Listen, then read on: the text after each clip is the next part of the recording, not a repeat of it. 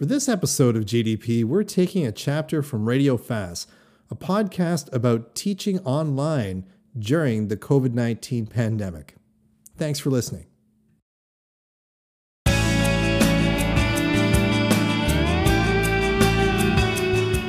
You're listening to Radio Fast, the podcast dedicated to discussing all issues related to online learning at the time of the pandemic. Tune in to listen to colleagues and experts discuss tips, tricks, and the moral conundrums of teaching online in a socially distanced world. I'm your host, Bob Hewish from the Department of International Development Studies, right here in FAST.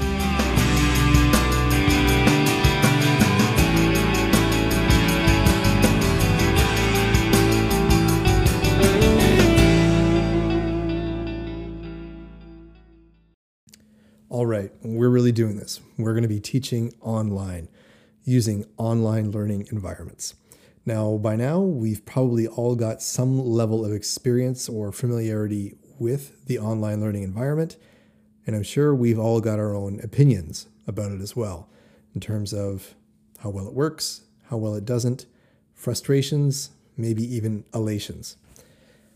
That said, I wanted to bring in someone on this episode of Radio Fast to talk about some of the challenges that most professors will face putting together an online learning environment and how to overcome them.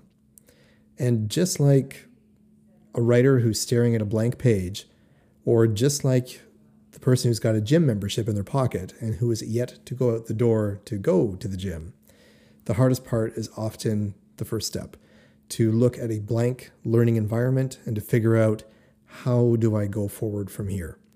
So we know that authors have their tips and tricks, and we also know that when it comes to staying physically fit, especially in the time of a pandemic, it can be very difficult. That to work out at home, to be self-directed can be very difficult, can be frustrating, and it may not deliver the results that you're looking for. If you have the opportunity to join a exercise class, perhaps it gets easier, but if you have the ability to have a one-on-one training session with a personal trainer, the results are actually noticeable, and it's even more enjoyable in many cases. And this is why I wanted to introduce professors here in FAST to Robert Beliveau, your personal trainer for online learning.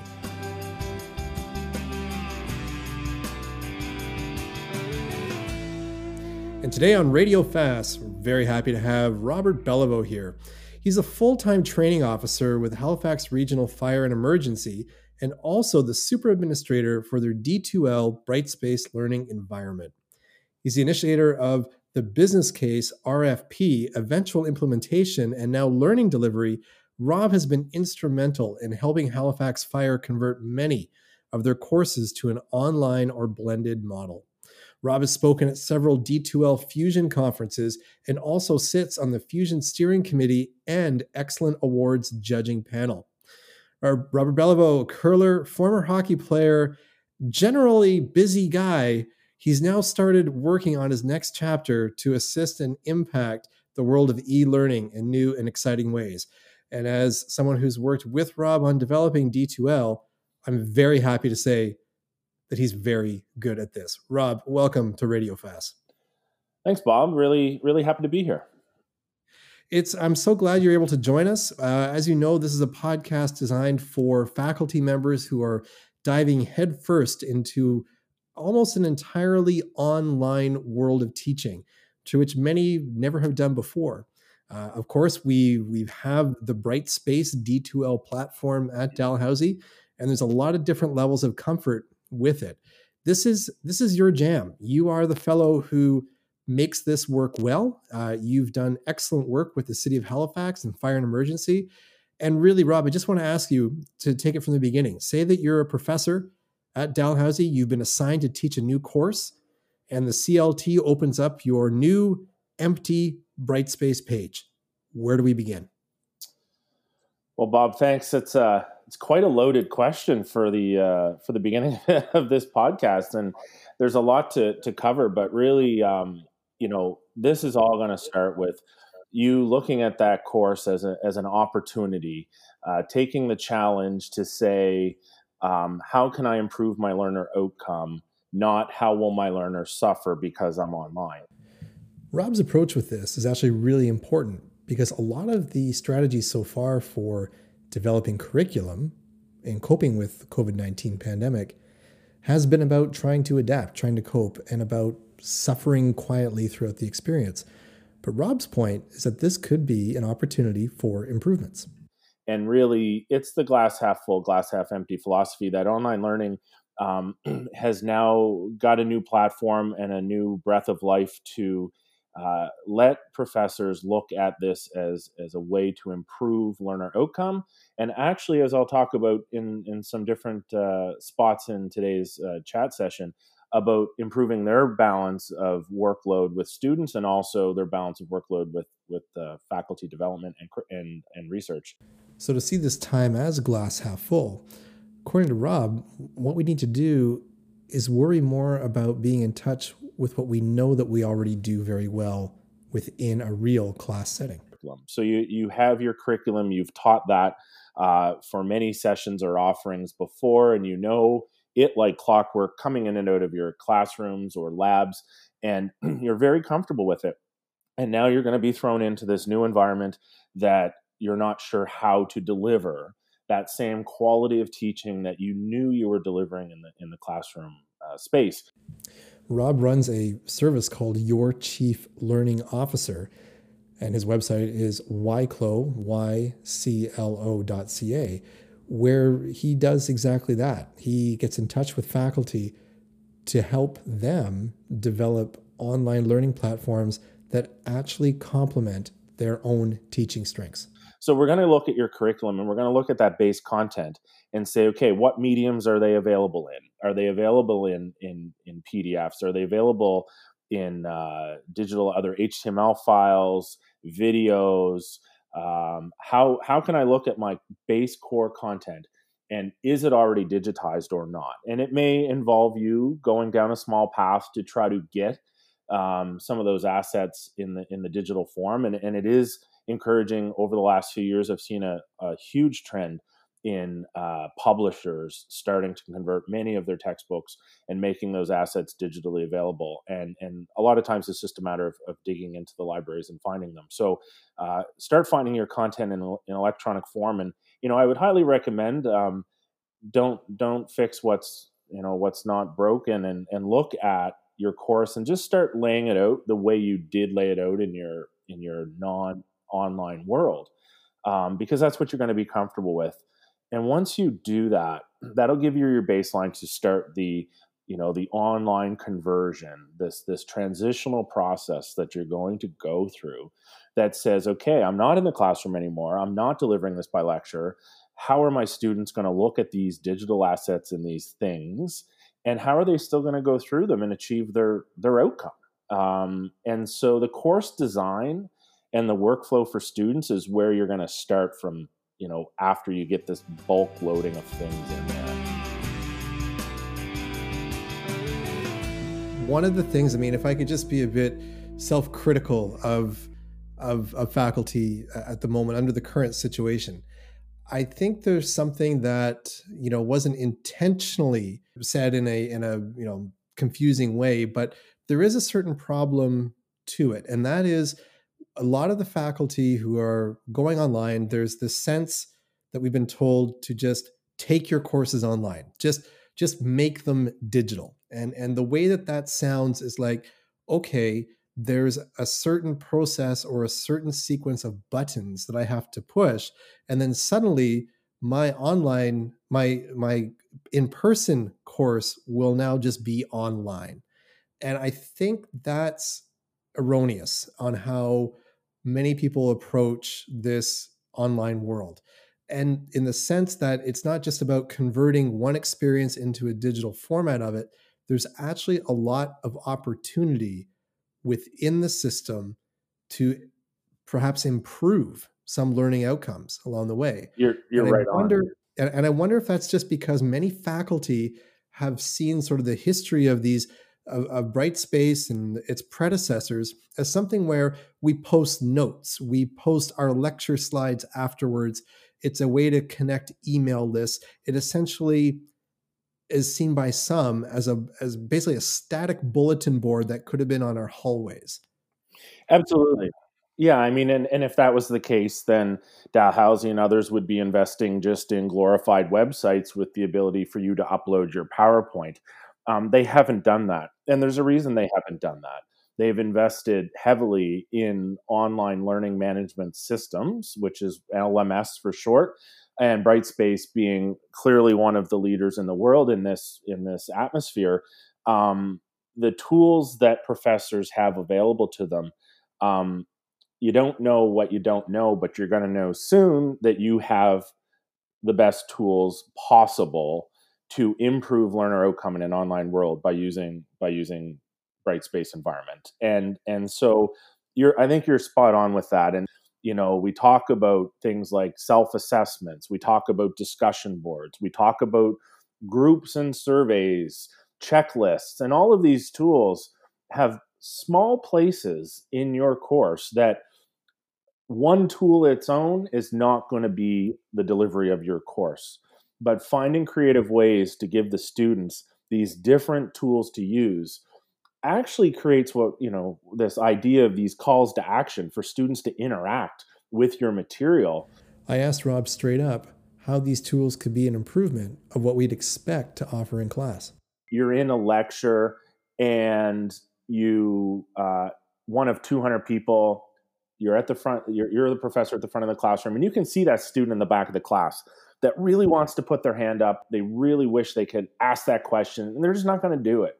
And now in an online world, if you make something like submit your question type form using something like either Microsoft Forms or the D2L survey tool, or you have a discussion board that is personalized to just one learner or just one user, which you can do, you now are creating a direct channel to your learners that you didn't have before, not even through things like office hours. So those tools are out there. And the other thing with the online learning world that I think there's a lot of misconceptions about is the idea that it's not as good, but not only is it not as good as it's watered down and it's not as personalized. And in fact, D2L has some incredible tool sets.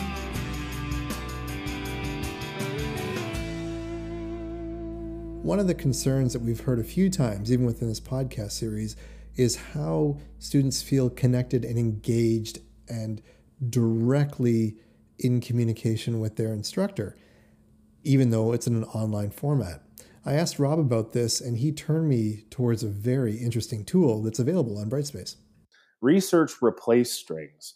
And I think you'll find, there's an ability to add in the student's name, your course name, and different things in very, specific spots that the learner's going to think that you're speaking to them through the system, but you're not really doing that. The system is doing it because you've set it up that way. And that's a different level of interaction with your student that you're not going to have in the lecture environment. But yet now they're going to be in the online environment consuming the equivalent of your lecture material. Okay. So you're going to have a relatability that you're going to be able to improve. And, you have other tools like intelligent agents, which I encourage everyone to look into, and release conditions. And, release conditions can allow certain types of content to be viewed based on predetermined rules. Like if somebody gets over a 70, they get a congratulatory content module. Or if they get under 70, we re-release another module that says, hey, we saw you had a problem with that. Maybe you need some extra study. There's a lot of tools where you can direct learning pathways for your student that you wouldn't be able to do in your lecture-based or even sometimes group and lab-based environments, because you're also constricted by time. Whereas online, your students aren't as constricted by time because they will be moving in more of in an asynchronous mode online in conjunction with your course timeline to consume the content. So and that really leads me to one of my final kind of points on as a tip for a prof is office hours. I still highly encourage professors to publicize and hold office hours in the online world. I think that's a really important point, Rob. Without those office hours, there's a tendency to get into a real spiraling hell of email exchanges. And these are things, emails are now going to come to us literally globally. There's going to be no time of day now with students around the world where your email account won't be receiving messages from students. So to be sort of an active and attentive monitoring your email will actually distract a lot away from your own social life, Yeah. from your time away from the course, which as an instructor is really important. But you're right. Last summer, I did an online course where I did exactly what you mentioned. Different softwares were used, but the idea is that students could book a time slot, and boom, I would show up on a screen and be hello, and there were repeat offenders who would come to that. They actually felt that that was something that they look forward to, have a few chats, and there was a really good personal connection that came out of that. One of the things you mentioned about asynchronous learning, and this is something that the university is widely encouraged, and especially for the larger classes where it's just about comprehension and certain knowledges, not always for the discussion element of it. This summer, I'm teaching what is equivalent now of 3 courses, and there's over 300 students enrolled into these courses over the summer months, and everything is asynchronous. And the last week, I've been tailoring and tinkering with it, but when these courses start, I have a very strong sense that the amount of effort to sort of manage these things when they're live, because they've been built in this particular way, will actually be quite minimal. It'll be something that'll be with its opportunities to engage students, but it won't be this crushing level of work that one would instantly expect from taking on 300 students over the Yeah, summer. no. When you plan it, it will save you time in the long run for sure.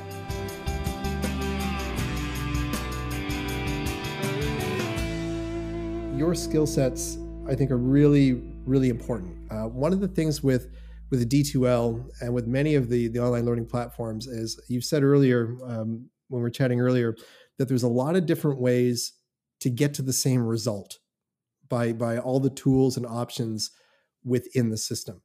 And we sat down for a chat for about half an hour. And again, I consider myself fairly well versed on this. After that chat, the course went from pretty good to it blew the rest of my hair back, although I don't have much hair, but what was remaining was blown back. Yeah, so absolutely, and I'm glad that our time was hair blowing for you.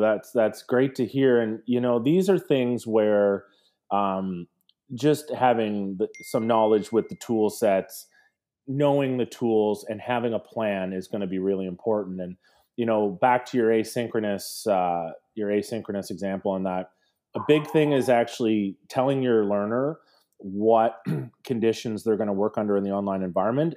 And when I say that, letting them know what their path is intended to be online, so that they're not going to spend half the time fumbling through the system and tools to figure out what you wanted them to do. You put that right up front in your syllabus, or you put it in some type of introductory model, so that they can get to the content and do the activities and get the results that you want them to have, right away. Having this plan and using these tools is the difference of going to the gym and going through the motions, or going through the gym and having results, right? Actually having results. So and for you as a professor, if you're not organized, the learners are going to see it right away, and your trust is going to could be put in question. I use this example, and I imagine your first university course. A new professor comes in, their shirt's half hanging out, they're barely holding on to the books. They come in, they put their projector down, or their laptop, and they're trying to plug into the projector. They get that kind of going. Of course, all the students in the classroom what are they doing? What are they doing, Bob? Well, I see that you've attended one of my classes, Rob, and what happens usually is they become very distracted. They start talking amongst themselves. They may look at you out of the corner of your eye with a subtle hint of disdain. Right. And in the online world now, where are they going to do that?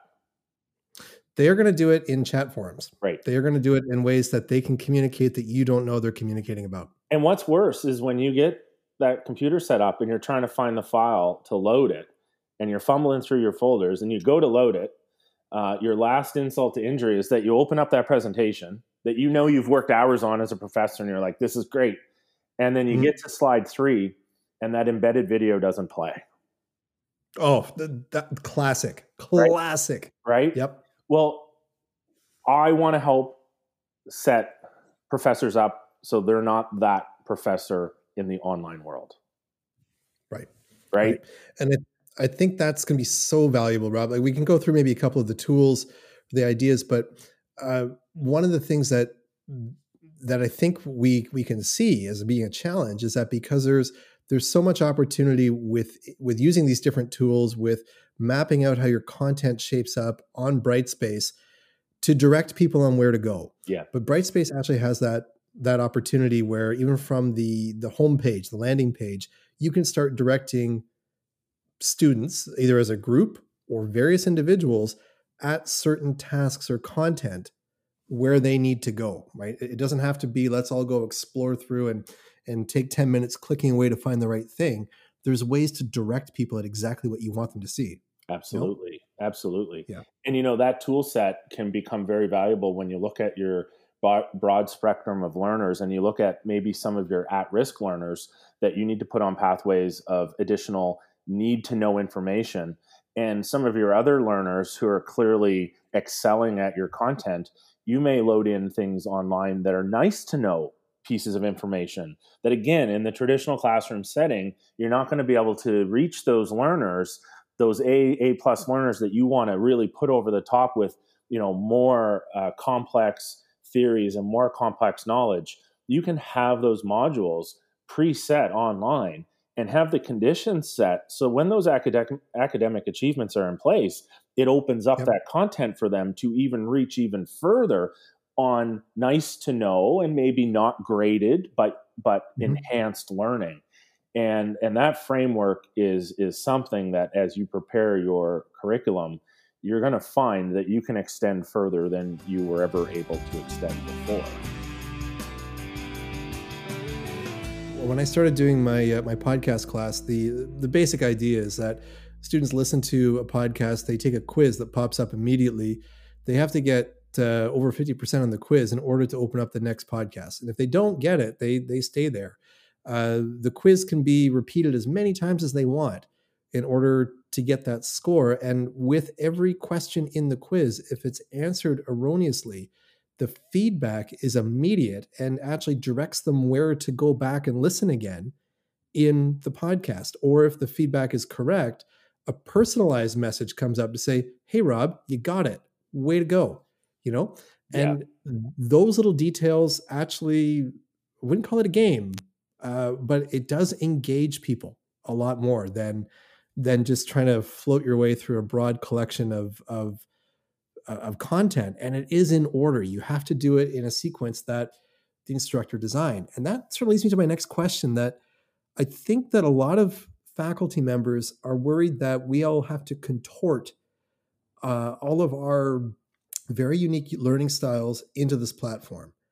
But is there a case to be made that really, can the platform work with your teaching philosophy, whatever it is? Absolutely.